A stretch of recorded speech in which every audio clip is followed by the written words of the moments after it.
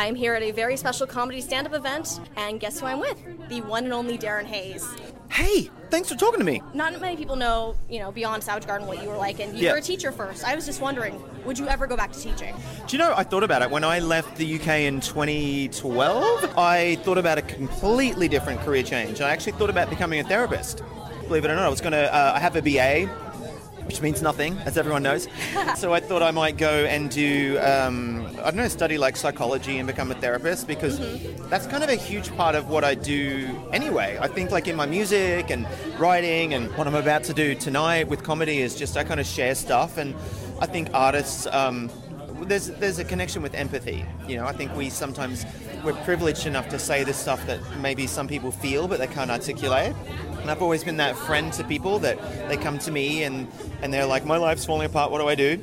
And I give them all of the advice that I don't take for myself. Like the rest of us. Exactly. So I did think about that. But no, I mean, I adore kids. I really, really do. The guy that I'm writing a musical with at the moment, Johnny, has a 8-month-old baby. And I've been with them all the way through their pregnancy. I see her once or twice a week, and I've been lucky in my life to have that connection to kids. I loved being a preschool teacher, but you know what? It's a lot of work and not enough pay, and teachers are so undervalued. But since you mentioned the musical, can you tell me just a little bit about it? I mean, I can't, only because I want it to be a surprise. I can tell you that we're on to our 3rd draft of the book.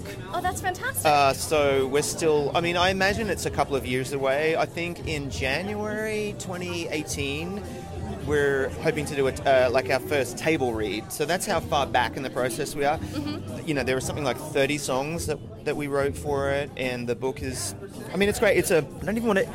There's an autobiographical aspect to it, and it's fantastical. So that's all I can say. I know you always say you have a backlog of music. Is there any chance anything might come out in the near future? Not in the near future. I did just do one thing, which I never do. There's 2 things that I've done, actually. One, there's a Prince tribute album that's coming, and a friend of mine who was in the NPG, Elisa Fiorillo, she asked me if I would sing a Prince song for that. So I may do that.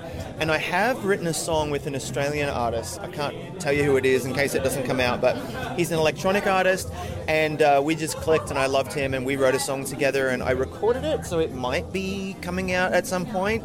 But in terms of me, nope, I'm in my Kate Bush phase. I think eventually I'll make a record, and you'll be surprised. It'll just come out, and I'll be touring. Great. Thank you so much, It's a Darren. pleasure.